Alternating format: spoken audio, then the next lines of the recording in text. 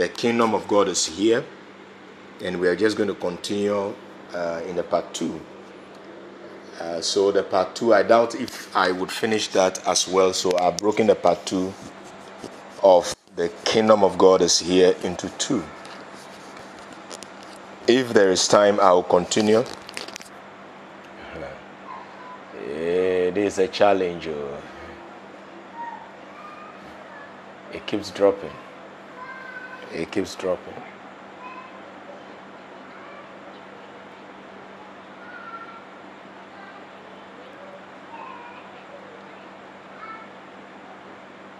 Yes, I guess I'm back. Pastor Ray, can you hear me? All right, so I got disconnected. I just got reconnected again. So I want to continue in the same grace, the same power, the same intensity and understanding, and build upon what we've discussed last week. And I trust that you will make some notes. They say a short pencil is better than a long memory. And you never know where you will find yourself, where these notes becomes valuable to you. It's 7:41 here.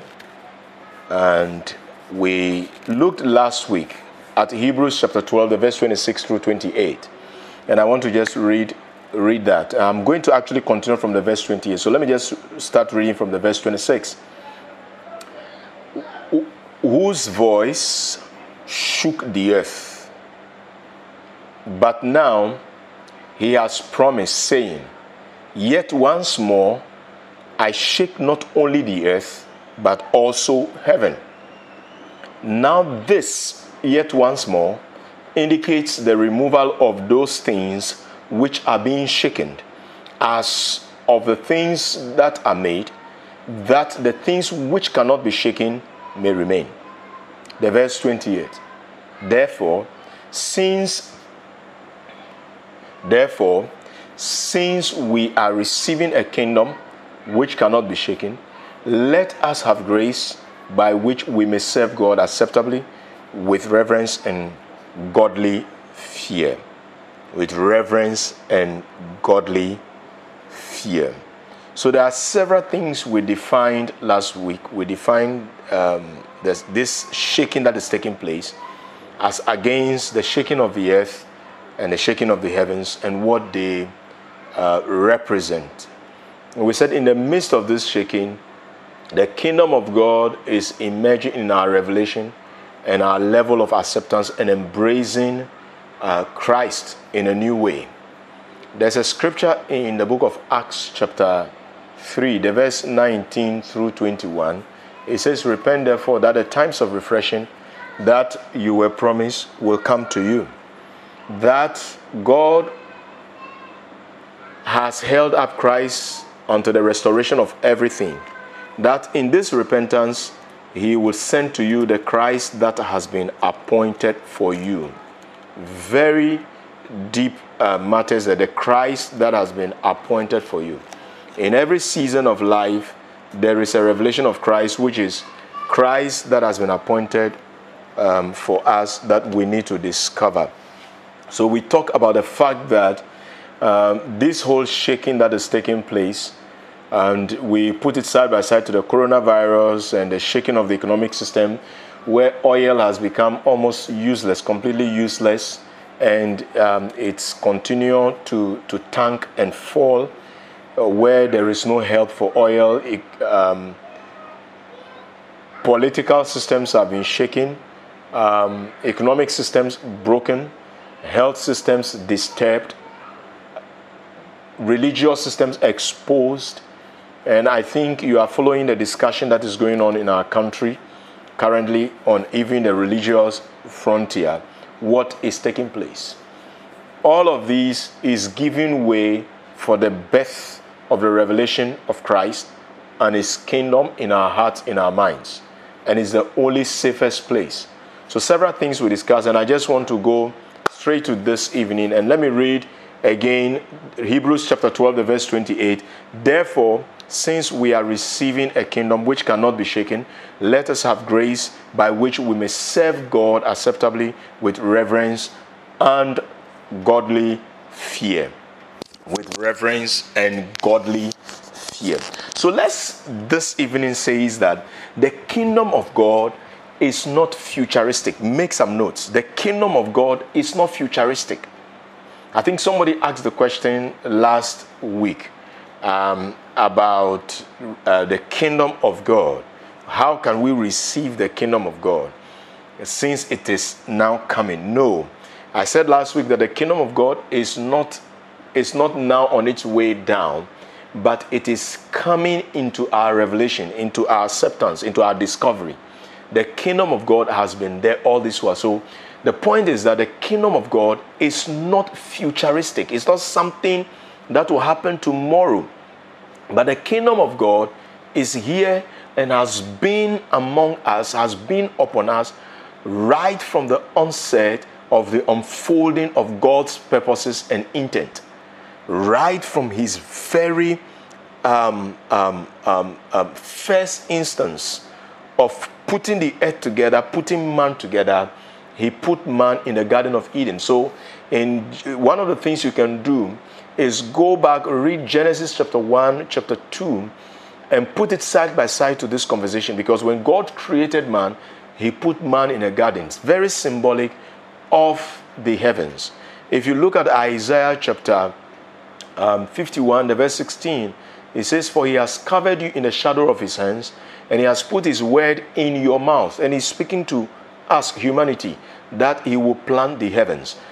Jesus Christ came because Adam lost the kingdom to Satan by succumbing to the deception that Satan brought to his way, Adam and Eve.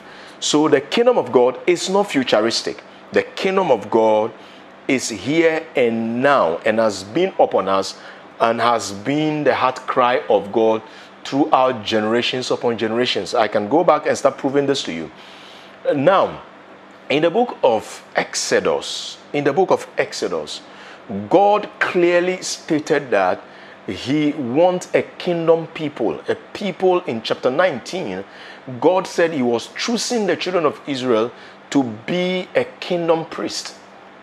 Right through the generations, God has sought to establish a system that is elevated above every other system.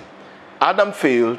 Jesus Christ came back to redeem and deliver the kingdom into our hands. So the kingdom is not futuristic. Some scriptures you could look at is Genesis chapter 1, Genesis chapter 1 and chapter 2. Then Isaiah chapter 51, the verse 16, Isaiah chapter 9, the verse 6 through 7, the government shall be upon his shoulder, and of the increase and of his government and peace there shall be no end. You can look at Matthew chapter 4, the verse 17, and then Matthew chapter 11, the verse 12. The kingdom of God is not futuristic. The kingdom of God is right here and now and among us. We are going to define it again. We'll define what the kingdom of God is again. Secondly, let's also say that the kingdom of God is not an existence to be experienced and or attained after death. The kingdom of God is not that existence of life. It's not that realm of power. It's not that place of experience inside God which you come into only when you die. The kingdom of God is right here among us. Jesus Christ said in the book of Luke that the kingdom of God is in your heart. Jesus Christ said, when I cast out demons among you, the kingdom of God was right here among you. In the book of Matthew chapter 4, the verse 17, the Bible says Jesus started preaching and he said that the kingdom of God is near, is right here among us. So the kingdom of God is not something you are going to experience when you go to heaven, but the kingdom of God is available for you and I to experience now, not tomorrow.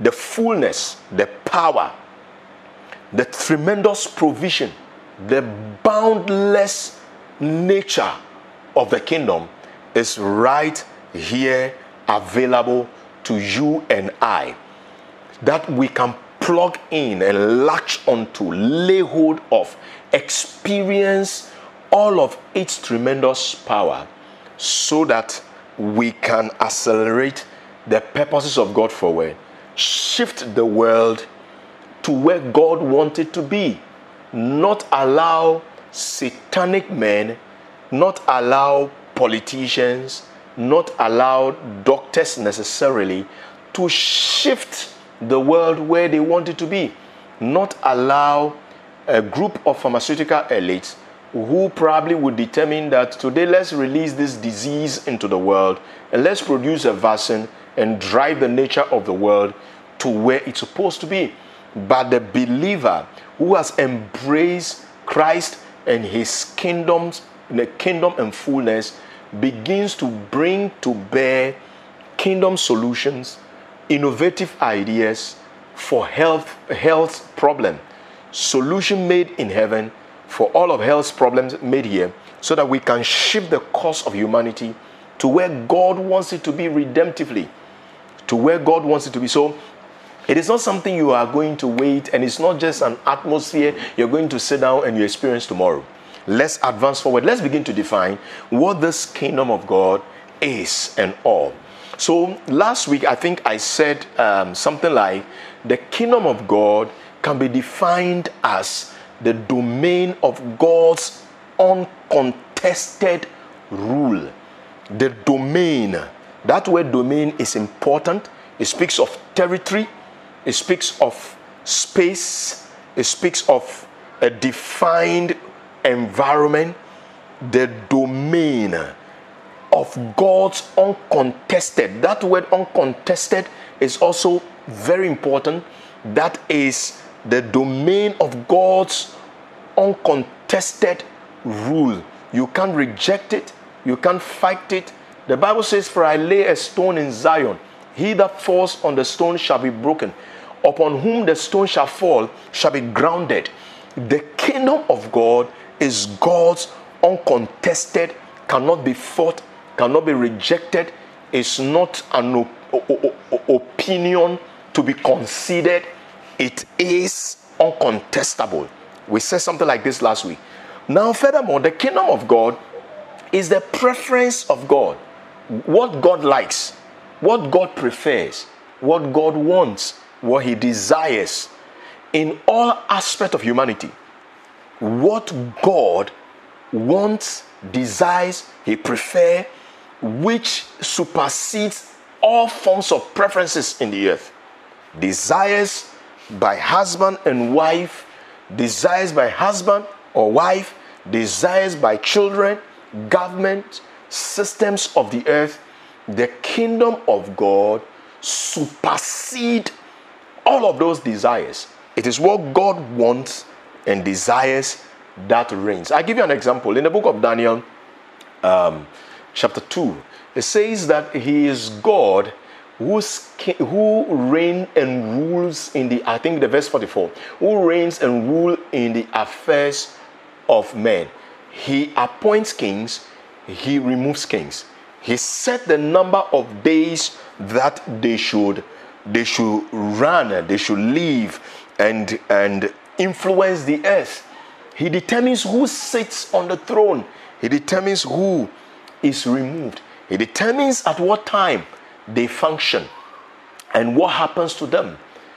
All of humanity is subject to the preferences of God. Now listen to this. Let me give you an example. And I've gotten to a point where there are several things within Christianity that does not attract me anymore, does not fascinate me anymore, because many of those things are cheap and empty.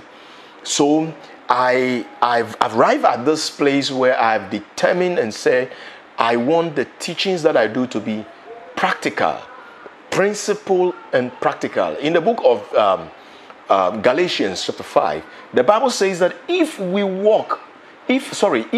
are in the Spirit, then the ESV version, the English Standard Version, says that if we live in the Spirit, then we should also keep in step with the Spirit. Christianity, what we have embraced is both mystical and practical. Is both mystical and practical. So I have arrived at this place where I have tailored my teachings to be more and more practical. More and more practical. So we are saying that it is God's preference over every system of humanity. The kingdom of God is the extension of God's rule over all affairs of man. Over all affairs of man, whether we like it or not, the kingdom of God reigns and rules. So let me give you an example of God appointing kings and removing kings and setting their days and not. I think in the book of Daniel chapter 7, Belteshazzar had a vision, and this vision was an open vision where he was sitting among his princes and counselors and satraps and the rest. And the Bible says that a hand appeared and began to write on the wall, Menel Ufasin and all. So the king was perplexed, confused, and shaken. Now, a simple hand appeared and writes on the wall. Who will not be terrified? So the king sent for Daniel through the advice, I think one of either the king's wife or something, that there is a man in your father's kingdom in whom is the spirit of the Holy Ghost. In whom is the spirit of the Holy Ghost, and the spirit of excellence dwell in him. So this man Daniel was invited. When Daniel came on the scene, it said the writing means God has evaluated, he has weighed, he has checked. Is it Daniel chapter 5 or chapter 7? We could check it. Whilst I'm talking, let me just quickly refer there and be sure. Menel Ufasin and all. So that is Daniel chapter 5. Daniel chapter 5. And the inscription was Menel Tekel Ufasin. So Daniel comes in and Daniel begins to interpret this. And it says that this is the interpretation of, I'm reading the verse 26 of Daniel chapter 5. This is the interpretation of each word. Mene, God has numbered your kingdom. It's a good translation, but still sloppy. Numbered, evaluated. God has evaluated, he has numbered, he has determined how long you would sit on this throne. He has evaluated all that you do in your kingdom. Now remember that this king had taken the golden vessels that his father Nebuchadnezzar had brought from Jerusalem, from the temple in Jerusalem, put in their treasury, and he called for wine, and they were celebrating in this. And this has been the nature of the existence of the earth, where it's a system where the golden vessels of God have been oppressed for centuries and generations, and it is almost never ending. But the handwriting of God is beginning to determine things in the realms of man, saying, I have measured your kingdom, I have measured the systems of the earth, I have measured the systems of politics, economics, education, and let's continue to read. Mene means God has numbered, and that mene is applied 2 times. Mene, I have evaluated, numbered, check your kingdom, check all that you do. I have evaluated, measured, and checked your kingdom twice. God has numbered your kingdom and finished it. That is it. God has numbered your kingdom and finished it. Now remember that here is Belteshazzar. Is it Belshazzar sitting on the throne? Yeah, Belshazzar sitting on the throne. And Daniel, who is a prophet of God, an apostle of God, a pastor, a preacher of the kingdom, one who is set inside the heart of Babylon, who is not desiring to fly away, but who constantly opens his window towards Jerusalem and looks towards heaven And when the doors were locked and shut down, he is constantly hooked and connected back into Jerusalem, heavenly kingdom, and he is pulling power and grace from that such a place, while living right inside the political system of the earth. I'm speaking to somebody. Maybe you are afraid as a believer, strong with full of ideas, to go into political systems and influence it. This is for you. Maybe you are afraid and you have lost confidence in the fact that you cannot express this destiny that impacts upon humanity. This is for you. Daniel, right inside, maybe a man of God, and you think that the calling of God just ends behind the pulpit. It goes beyond that.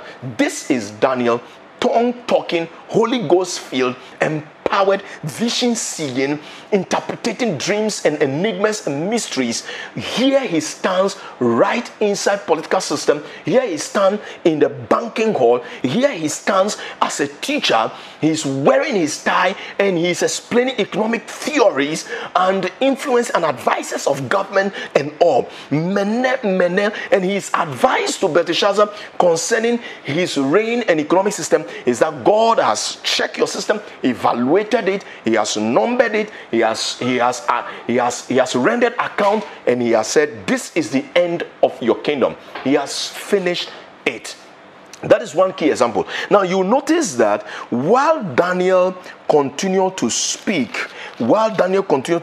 in this matter, the Bible says that the joint of the king was loosened. He got an instantaneous diarrhea whilst he is the king on the throne. Take, for example, the most powerful president on the earth. You stand before him explaining all kinds of things that affect the society and visions that he has seen, dreams that he had, which he cannot explain, perplexities of the coronavirus, which you are bringing to bear knowledge and understanding. And this king, as he stands there in all of his confidence and pomp and pageantry and royal pride, he gets an instantaneous diarrhea. The question here is, who is sitting on the throne? Is it Belshazzar or is it Daniel reigning and ruling with his God, or allowing God to reign and rule through him and him to rule for God? So the kingdom of God is God's preference in every aspect of humanity. It extends over all affairs of man. The kingdom of God, we talk about domain, is God's meta country. It's a territory over which Christ rules and reigns. A territory over which Christ rules and reigns, where people love and obey him as their king. Keep and execute, remember this, keep and execute his law, and live by the constitution of the kingdom. We can come back and consider all these, the constitution of the kingdom. When we talk about legitimization, how do you enter into the kingdom? Where we talk about citizenship, when we talk about our identity, purpose, and all, where we embrace God's household rules and kingdom economics without any question. The kingdom of God is therefore not a democracy. I said this last week. The kingdom of God is not socialism. It's not communism. Name it. Any other system that exists. The kingdom of God supersedes all these systems. So then, let's ask ourselves one question. When Jesus Christ came, I'm skipping a number of things. When Jesus Christ came, what was his purpose and intent? If we say, or if we are saying that the kingdom of God has been his expression right from Genesis chapter 1, and he put man in the garden to man it, turn it, nurture it, work it. The Bible says, if you read chapter 2 of Genesis, from the verse 1 down, God created everything, and he never created man simply because he never created man. Simply, he never created the garden. The Bible says that there was a mist that went out, and the garden sprang up and all. And God never allowed rain to fall until he created man. If you read carefully. So the verse 7 of chapter 2 says that God molded man and breathed into him the breath of many lives. And then he put man in the garden. In verse 15, he says that watch over it, tend it, manage it, and all. And that word manage is one of the meaning of the word dominion in Genesis chapter 1, verse 26. Which when we go to Kingdom School, we come back and look at the I think it's about 7 or 12 different words that means dominion. And why would God tell man from the very onset of perfection and sublimity, where there is serenity, it says subdue the earth. Why would God say this to man? So God did everything in Genesis to put man in the garden, and the word garden is the word gan. Is the word gan in the Hebrew, and it means an enclosure. It is the presence of God. It is the extension of God's kingdom and rule inside the earth. And like I said earlier in Isaiah chapter 51, verse 16, that God's intent for man was to extend and expand the influence of that garden across the nations that were going to spring up in the earth. But Adam failed. Let's push further. So the kingdom of God is a colony. It's a meter country. It's a colony. Now, God has brought you and I into this earth to create a colony for him. And that colony is beyond democracy. That a colony is beyond socialism and communism. Is beyond every political party. Is beyond every religious system, every church system. Is beyond every denomination. Is beyond every clan. Let's push further. So what was Jesus' purpose when he came into the earth? Now I'm going to read to you a scripture that I think you've never read before. That is just for laughs. You probably might have never read before, and that is John chapter 3, the verse 16 through 17. And I'm sure you've never read this scripture before. I'm sure you've never seen this in your Bible before.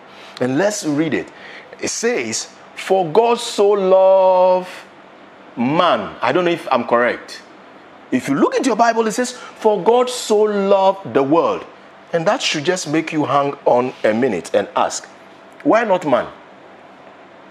For God so loved the world. The purpose of Jesus, one. For God so loved the world that he gave his only begotten son, that whoever, now look at this dichotomy. God loved the world, and whoever, what is the world and what is whoever, believes in him should not perish but have everlasting life. For God did not send his son into the world to condemn the world, but that the world through him might be saved. Very important words here we're going to consider. We consider the word world, we consider the word whoever and link it to world, and then we would consider the word save in these verses. And I read it again. The Bible says once more, for God so loved the world that he gave his only begotten son. I thought Jesus came for me. I thought it's because God so loved me. That is why he sent Jesus Christ. But this verse is telling me, for God so loved the world that he gave his only begotten son, that whosoever believes should have everlasting life. For God did not send his son into the world to condemn the world. Now remember, God did not send his son into the world to condemn the world, but that the world through him will be salvaged, saved, will be sozoed, will be delivered, will be restored. And we come back to that word save. So what is this word world that God so loved? The word here is cosmos. The word here is cosmos, like somebody's name Cosmos. C-O-S-M-O-S, cosmos. Very interesting word. Now, he didn't say God so loved the earth. He didn't say God so loved man. But he said God so loved the world, which is broader in scope than the earth. The word earth is actually the word thera in the Greek. But the word world is the word cosmos. And this word simply means governing systems and arrangement of life. I want you to take careful note, because this is where our understanding of kingdom practically to bear upon our environment, and how do we partner with God for his rulership to continue. The kingdom of God is here, and Jesus came for the saving of the world, for to deliver his kingdom in this world. It means governing system and arrangement of life, and it simply means the world systems, controlling systems like banking, politics, insurance, systems of work, economics, name it, marriage. Even though God ordained marriage, but we have a certain worldly system of marriage, where in certain traditions of the world, you find husband and wife going into orgies, and they don't know the difference between the sanctity and the purity of marriage. So they go to orgies, where in certain jurisdiction, people say, I have an open relationship. So I am married, but my wife understand, or my husband understand, that I can continue to indulge in all kinds of things. I have an open relationship. Even people who are dating are doing this. But the people of the kingdom, the Bible says that God so loved the governing systems and arrangement of life, systems of the world, of controlling systems, banking, politics, marriage, insurance, and all. The Bible says God so loved the world. What does it mean, the world? The word world means powers and rulership system. Powers and rulership system. Now you will come to understand why God loved the world. Let's go further. Why did God love the world? And what does that word world means? The word world means various constitutions of the earth. Various constitutions of the earth. The word cosmos, it means children, adolescents, adult, old, and all. The word constitutions of the earth that God loved also means hospitals, schools, and banks, and shopping malls, sports centers, mosque, church as we know it, cathedrals, various constitutions of the earth. God so loved the world. It means the inhabitants of the earth. Various individuals who inhabit any particular location or place of the earth. The Bible tells in the book of Acts chapter 11 or chapter 17, that out of one man, out of one blood, God create humanity and set the boundaries of their life and how far they can go. And that God set it so that through that, they will be able to discover and find him, God. Various individuals who occupy different regions, different aspects of life, states and countries, cities and estates and hostels.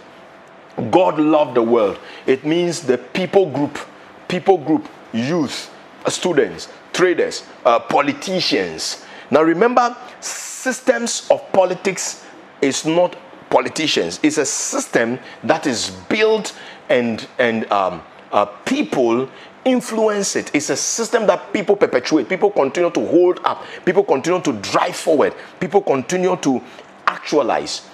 The Bible says God so loved the world. It means human families, people link, clans, and tribes and all. So ask yourself, why would God so love this world and that he would want to save it? He would want to save it. Let's go back to that verse we read in John chapter 3. So he so loved the world, he sent his son, and that the son will not condemn the world, but through the son, the world might be saved. Through his son, the world might be saved. Through his son, that the political system must be saved. Through his son, that the insurance system must be saved. So some of you are insurance brokers and insurance experts and maybe politicians and bankers and we are pastors and apostles and all. That God is saying that through his son, these systems of rulership power, of demonic rulership arrangement, principalities, and all, those systems will be redeemed, will be saved. It's because the system is corrupted. It's because the system is falling apart. It's because the system is not delivering the intent and the full end of God. The system has collapsed into decay and destruction and continue to destroy humanity.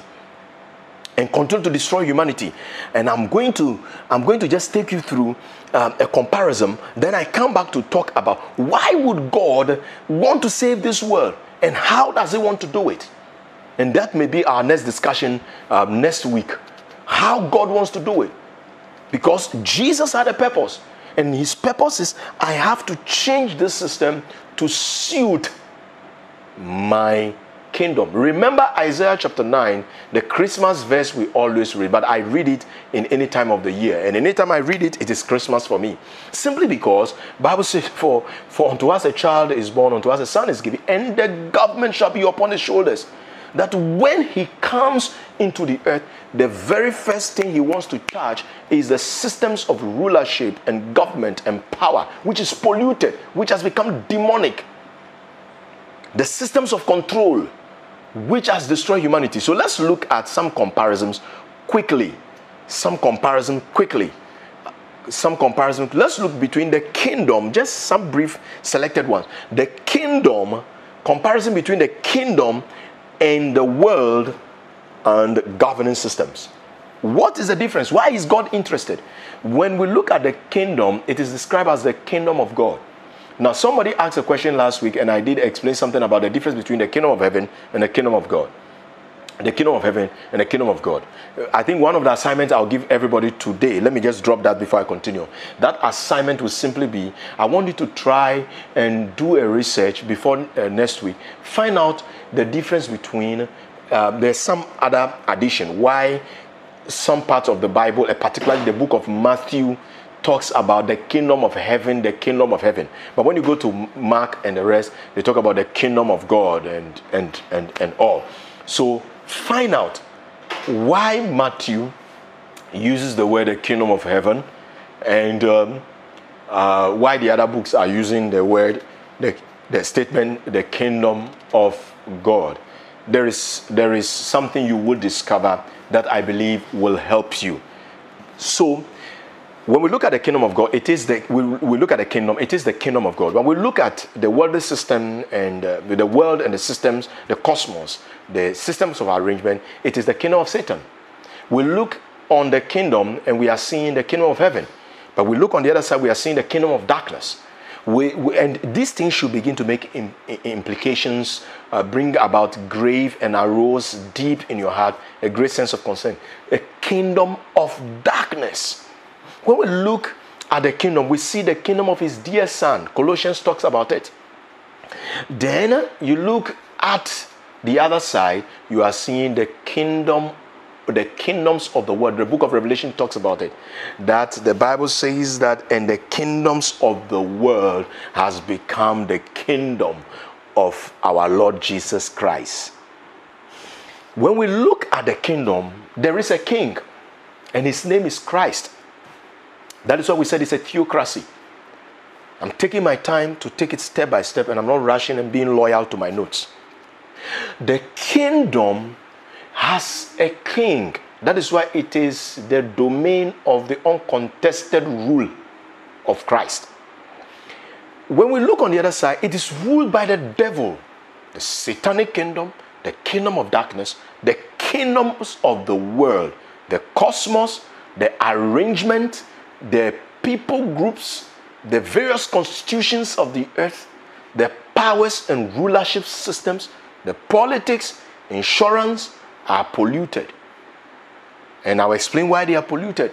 Let's go further. That kingdom of the world is ruled by self. And there are a lot of born again believers turn talking, blasting, demon chasing, but ruled and governed by self. Me, I, me, I.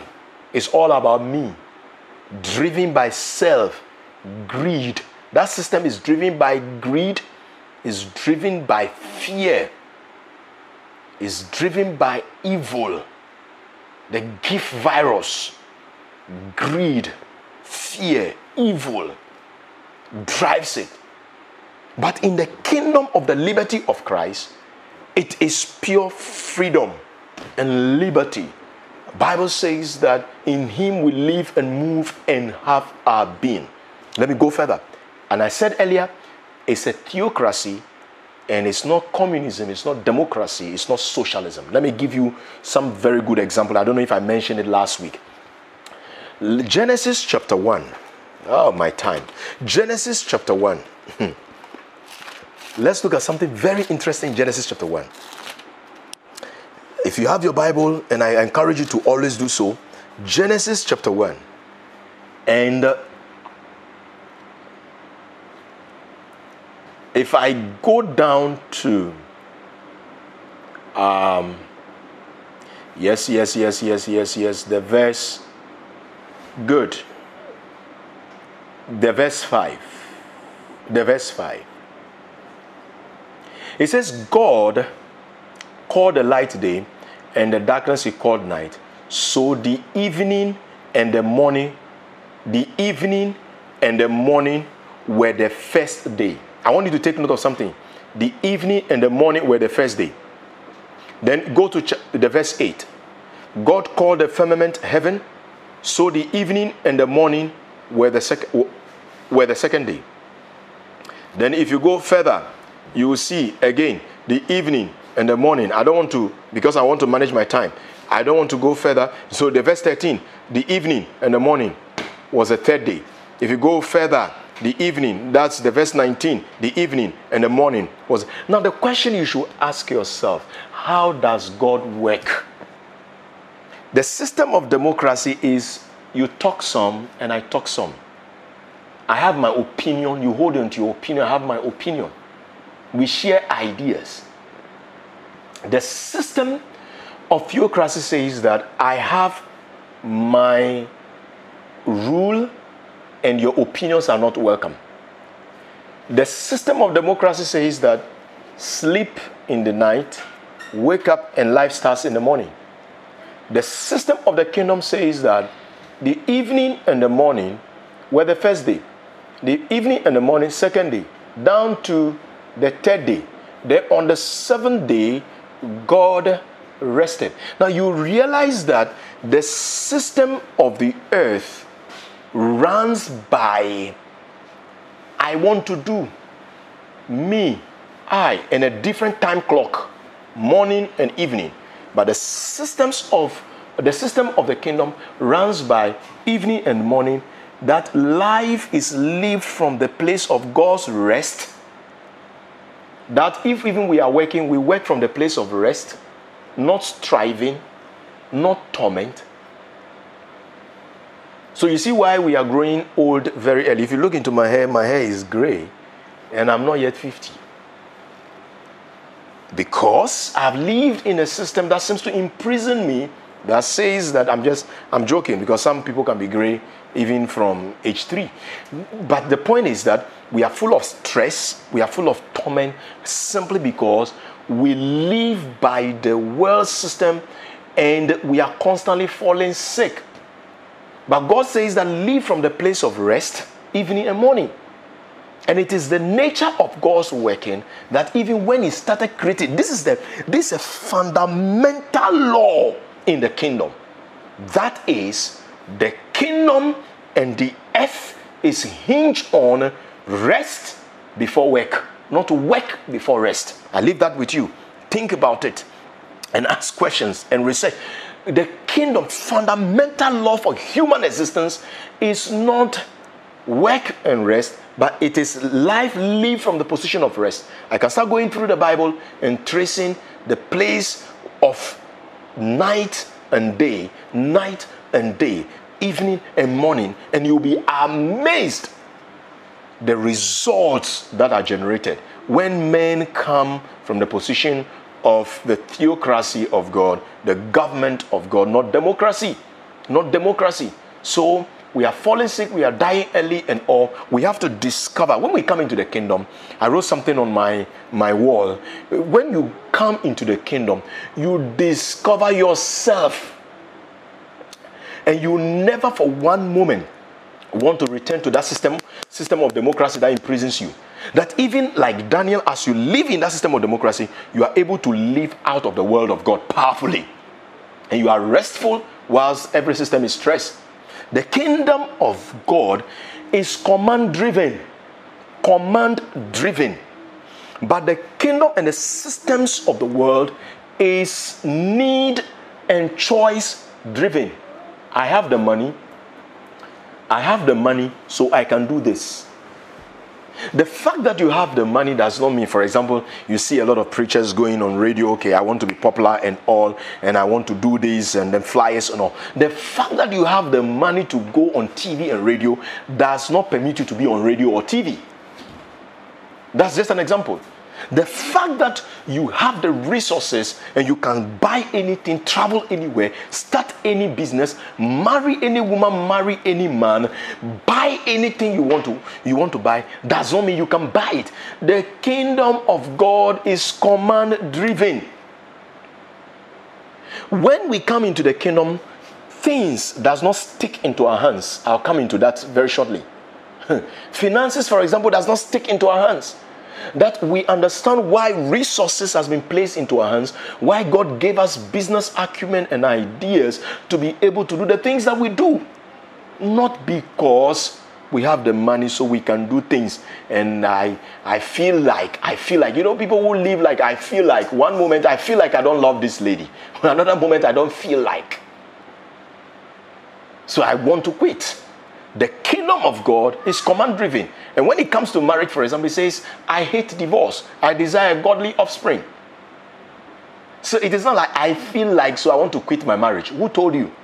When you live inside the kingdom, you are under command and you have to oblige.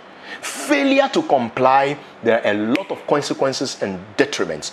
When we come to the kingdom and we look at issues of economics, for example, and financing, the kingdom of God, the word says that when you save, we give you interest and you get back what you have saved plus some interest and dividend when you make investment. But the kingdom says that it is driven by giving. And when you give, listen to this scripture in Genesis chapter 8, the verse 22. It says that as long as the earth remains, seed has a time. The time you sow the seed, you give, there is. But harvest is not bound by time. When it springs up, it is boundless and it is endless. The word system says that when you give, you get what you give. And when you withdraw, that is it, finish. When you save, you get what you've given or you've saved. The system of the kingdom is driven by giving. And that when you give, God blesses. And there is nobody that invests in the economy of heaven that does not gain. That does not gain. The system of the world says, hoard, keep, hold back, think about yourself. The kingdom says, give, and it shall be given back to you. Press down. Just imagine, you give 1 CD, you give 500,000, you give 500 Ghana cedis, you give 1,000, you give 2,000, and God says, press down, shaking together, running over. It surpasses your 1,000 that you gave, your 100 Ghana you gave, your 50 Ghana you gave. And that is why we have to take giving serious, because it's a kingdom principle. It's not a church issue. The kingdom of God, financing, for example, is driven by the economy of heaven, the boundless nature of the economy of heaven. Psalm 24, the verse 1. The earth is the Lord and the fullness thereof. Psalm 50. It says that gather unto me all my servants who have entered into covenant with me by sacrifice. It says that a cattle on 10,000 hills, they are mine. If I am hungry, I will kill and eat. It is driven by the economy of God that is not bound by time. That economy is bound by something called eternity. And the world system says it's driven by loan and interest, collateral. And God says that when you Come into the kingdom, I can finance you. Let's move. The kingdom of God is driven by debt cancellation and restitution. The other side of the world is demand notice and stress calls and all. So this is why I said, why does Jesus come to deliver the systems? Let me finish up. The system of the kingdom is driven by the position of rest, which we've just considered in Genesis chapter 1. Take time, go through Genesis chapter 1. See the nature of God's working. Come to chapter 2. When man, God breathed into man the breath of life. In fact, I told you, I don't know if it's you or where I mentioned it, that the word is the breath of lives. Hayim. Hayim is the Hebrew word Hayim. When God breathed into man the breath of many lives, when man opened his eyes, what was the first thing he saw God doing? He never saw God working. He saw God the seventh day in a position of rest. I want you to think about that. That God taught man how life ought to be. That if we are even going to work, and work is part of man, because God instructed man to work. But the toil, the struggle came after the fall. That you would toil and sweat to eat from the brow of your eyes you shall eat. It is the curse. So if man begins to walk in that environment of striving and struggle and all, no rest, no inner rest and peace within yourself, what happens to you is that you are operating under that system of curse. When you are supposed to take life serious but easy from the position of rest, because the first thing man saw God do was resting. Another thing man saw of God, which is basic, which I talk about in the prophetic, is that God spoke to man. And man did not go to any school to understand God. The very first instance, God spoke to man. So we have to design new ways of hearing God and feeling God and knowing God. I pray in the name of Jesus that an impartation of the Holy Spirit will be released to everybody. Father, I ask that you would take of me and release this revelatory capacity that you have placed in me, that prophetic capacity that even looks into scripture and begin to pinpoint things according to divine order before the existence of man. Father, I ask that it to be released to my people right now in the name of Jesus. Let me try. I can't finish this, but let me try and wrap it up. When we look at the system of health, for example, in the kingdom is driven by divine health, but on the other side it's called health insurance. It is called cash and carry. But in the kingdom, it says that by my stripes you are healed. Come on. And it is now, why would Jesus, the Bible says in the book of John chapter 3, that for God did not, the verse 17, God did not send his son into the world to condemn the system that is ruled, influenced by demons, the system of politics that is ruled by systems of greed, darkness, fraud, fear, intimidation, communism. But it is that these systems will be delivered. Take, for example, you take a loan from the bank. Let me tell you how polluted the system is when we compare the financial system of the kingdom and the world. You take a system of banking, for example, you take a loan and you lose your job. You miss the first payment. You miss the second payment. What do? They continue to calculate the interest. They don't care.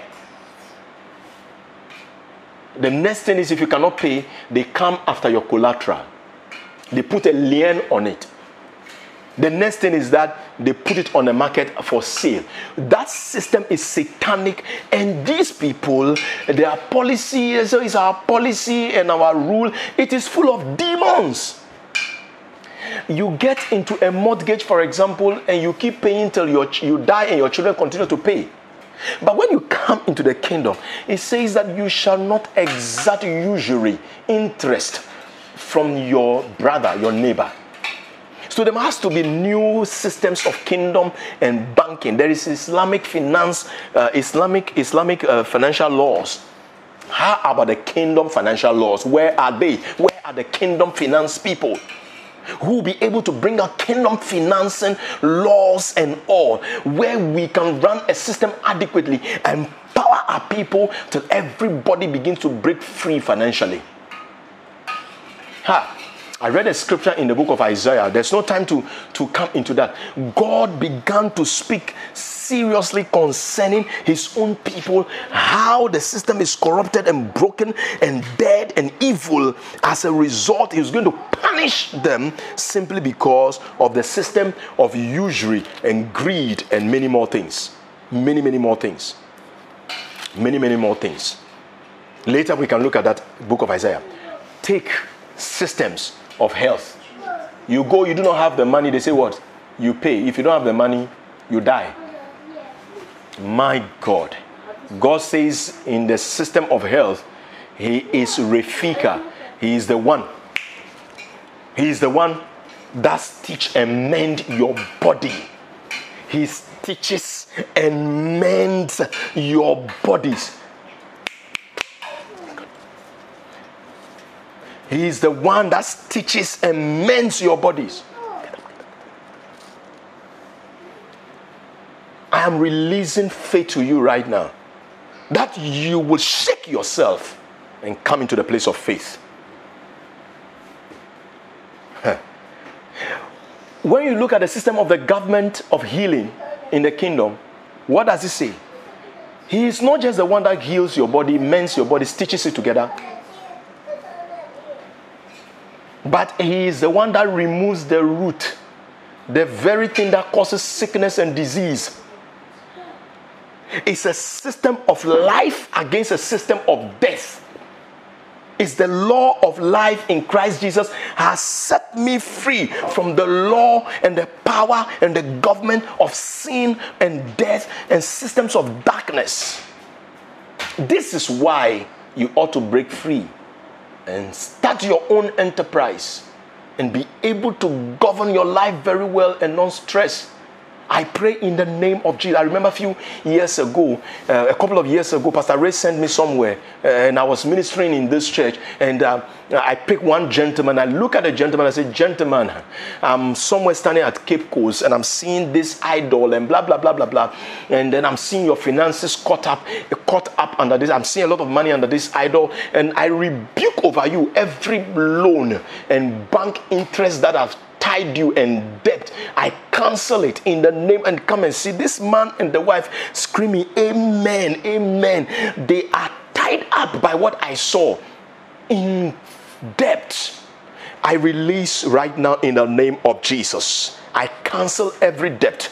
I tap into the bank, the endless opportunities of heaven, the fullness, the economy of heaven. Father, let innovative ideas and witty inventions be released. Let financing come. Let empowerment, financial empowerment come. So let me just try to look at this and wrap up maybe in 5-10 minutes. Let me just try to wrap up. That the Bible says that he came into the world. His purpose is to come and save the world. He came to save the world, not to condemn it. Now you have an appreciation of what this world is. The systems of greed and infected systems of demons and religious systems that imprison people. Like some of the things we are hearing on radio, where supposedly men of God, prophets, apostles, whatnot, witchcraft doctors and whatnot, will give directions to their people. Tell them, go and sleep with your own sister. Kill a human being. These are not prophets, but these are malams in suits. God says that he sent his son not to condemn the system, but to save the system. That is why you can confront every witchcraft power in the world and you will not break down. Because you are actually under the government of Christ. So that word to save is the word to redeem. And to redeem that necessarily does not mean to create something new, but it means to rescue and deliver from decay and dying. It means to rescue or deliver from being lost. The systems of politics and communisms and democracy, they are lost and going further into the abyss. It is a system that we fight one another. It's a system that I am the one with the superior idea, and a system we undercut one another, we ghost hunt, we destroy. A system of greed. The system of the finances of the world is a system of greed, the trade system of greed. It is that Jesus will save the system that is decaying and going into lost. It is to restore, to save. It is to restore to original state of existence what was lost before. So the word in the Greek is sozo, to save, keep sound, or to keep safe, to bring back into originality. So that if we come into salvation, we need to, that is where I'm going to end now. If we come into salvation, we need to begin to appreciate the essence of salvation. Why did you become born again? And I have a whole lesson on that, understanding the biblical perspective of salvation.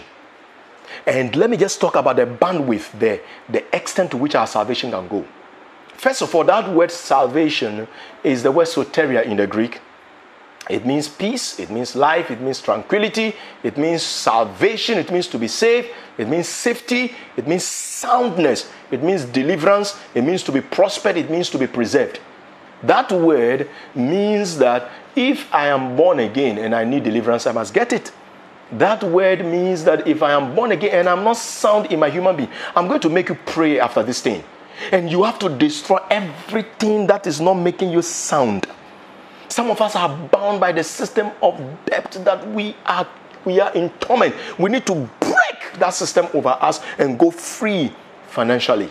We need to break it by its roots. Anything that has bound us, we need to smash it. But Jesus came to give us this salvation and save the world in which humanity is inclusive. Turn to Luke chapter 1, and I'm going to read this long passage at the top speed and just listen to the vastness of the nature of our salvation. Listen to it. Luke chapter 1, the verse 45. The verse 45 down. And Mary said, Mary is describing the salvation of God. And Mary said, my soul magnifies the Lord, and my spirit has rejoiced in God, my Savior. Salvation. For he has regarded the lowly state. Look at what salvation is doing. He has regarded the lowly state. Look at what to be saved the world system is doing. He has regarded the lowly state of his maidservant. For behold, henceforth all generations shall call me blessed. Salvation. To be saved, to redeem the system. If a system of a country like our political system is redeemed, every generation shall call it blessed. For he who is mighty has done great things for me, and holy is his name. And his mercy is on those who fear him from generation to generation. He's describing the salvation of God. And his mercy is from generation to generation. He has shown strength with his arm. He has scattered the proud in the imagination of their hearts. Can you imagine? Can you imagine your salvation? He has put down the mighty from their thrones and exalted the lowly. He has lifted up the hungry. There's no time to comment on this, so let me just read it.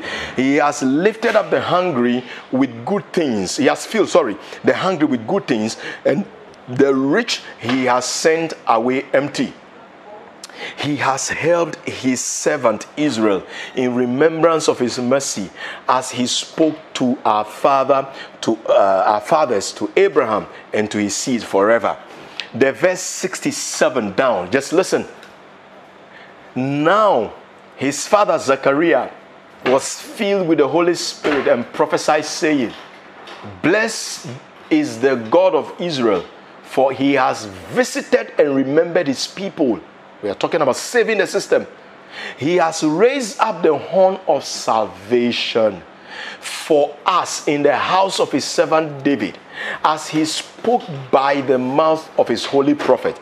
who have been since the beginning, to perform the mercy promise to our fathers and to remember his holy covenant, the oath which he has sworn to our father Abraham, to grant us that we, being delivered, salvation, saved, being delivered from the hand of our enemies, might serve without fear, in holiness and in righteousness before him all the days of our lives. And you, child, will be called the prophet of the Most High, for you will go before the face of the Lord to prepare the ways, to give knowledge of salvation to his people by the remission of sin, through his tender mercies, through the tender mercies of God, with which the day spring from on high will visit us, to give light to all those who sit in darkness and the shadow of death. Remember, we talk about the systems of the earth being the systems and the shadows of darkness and all. And I end here, and I want us to just get into prayer, and we pray in the spirit. We need to break free. We need to step into the kingdom. We need to smash everything that holds and limits us. We need to smash. We need to discover the kingdom. And when we discover the kingdom, we become truly free. We become truly liberated. Your born again experience is far and wide and extensive than you have embraced over the years. And that born again experience is supposed to introduce you into the kingdom, and you discover all the ramifications and various dimensions of the kingdom. Unfortunately, like I keep saying, that the church has taught us wrongly, and we've never discovered the fullness of our salvation. I've been saying this everywhere. I ask church leaders, what is the first thing we teach to believers when they become born again? How do we train men? How did the apostles train men? How did Jesus train men? If we can find answers to these questions, it changes the dimension of life we flow in. For these are some of the reasons why the body of Christ all over the world have never seen the tremendous power that God has promised us. These are some of the reasons why we have never discovered the greatest exposure of the kingdom. May God favor us and show us his kingdom more and more. I want you to just pray with me right now. Just begin to pray in the spirit and ask, oh Lord, let the light of the revelation of the kingdom break into my life. Let me understand your kingdom fully. When I do the training on Kingdom School, I will do systematic teaching. This is just introduction to Kingdom School. This is just to give you ideas to Kingdom School. And there's still even more in the introduction. Pray, ask God, Father, give me revelation of the kingdom. Pray, talk to him right now. Talk to him right now. We need to break the systems of bondage. We need to break the systems of bondage. Talk to him. Legados ke prahade. Come on, lift your voice. Ledoro sika darabo sheterebe. Mandarabo satele gados kebre. Lebadora dedebo jikete delebe. Mandaraba zodorobo shadaralaba. Mandorobo shikete. I'm just seeing it. Lando bro zadaraba jike de gebaragodose. Lando lolobo shabraha darabo kaderebe. Oh Lord, let me discover your kingdom. Father, as we connect everywhere, as families sit behind and watch this, as families sit behind and watch this broadcast and listen in, Father, let the kingdom break in. Let the kingdom break in. Let the kingdom break in.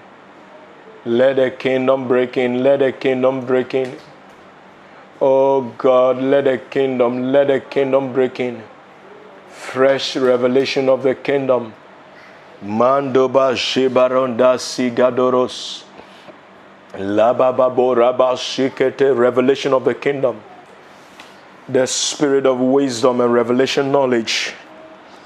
Pray God and ask God, release impartation right now. Let me receive impartation right now. Let me receive impartation right now. Let me receive impartation right now. Gidi gidi gidi barodes kidarados. Radadalalabos sabrahadada. Lado brogadadadaba shekete. Come on, I want us to pray. I want you to just pray. Pray. Lebrohon dadadaba. Touch something in the heaven. Let a hunger be birthed in you. Let an experience of God be birthed in you tonight. Mandololobo sheketeke breke barabo. Mandaraba shekatadadabo zedadadabo. Ladododobo sheketeke dededebe. Lord, give me your kingdom. Give me your kingdom. Give me your kingdom. Give me your kingdom. Mandaraba jabaraba barabaraba. Labrababalalaba shabrahadadadaba. Come on, this evening I'm just releasing impartation. I'm releasing impartation as we pray. Mandadalabroskete. Because I feel virtue coming out of me. I feel some virtue to produce illumination, to remove every fogginess in our eyesight, in our understanding, in our revelation capacity.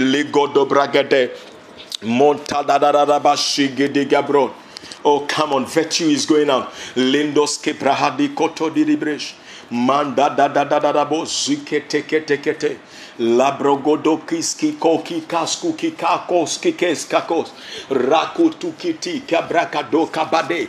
Mande de bro da da da ba dolebe. Look, the kingdom is everything. The kingdom is everything. The kingdom is everything. Man began in the kingdom. If you take fish out of the water, the fish dies. When you take man out of the Garden of Eden, the kingdom is a disaster. We need to come back into the kingdom. There is a need to return to the Lord again. La subricado zegado. Yekete DDA regede gedege regede gedeke lekopa ruzikiti mato presi prasto lekoske prakiti mozigidi kubade rokete kete kepede. Let virtue go out. Madubaragado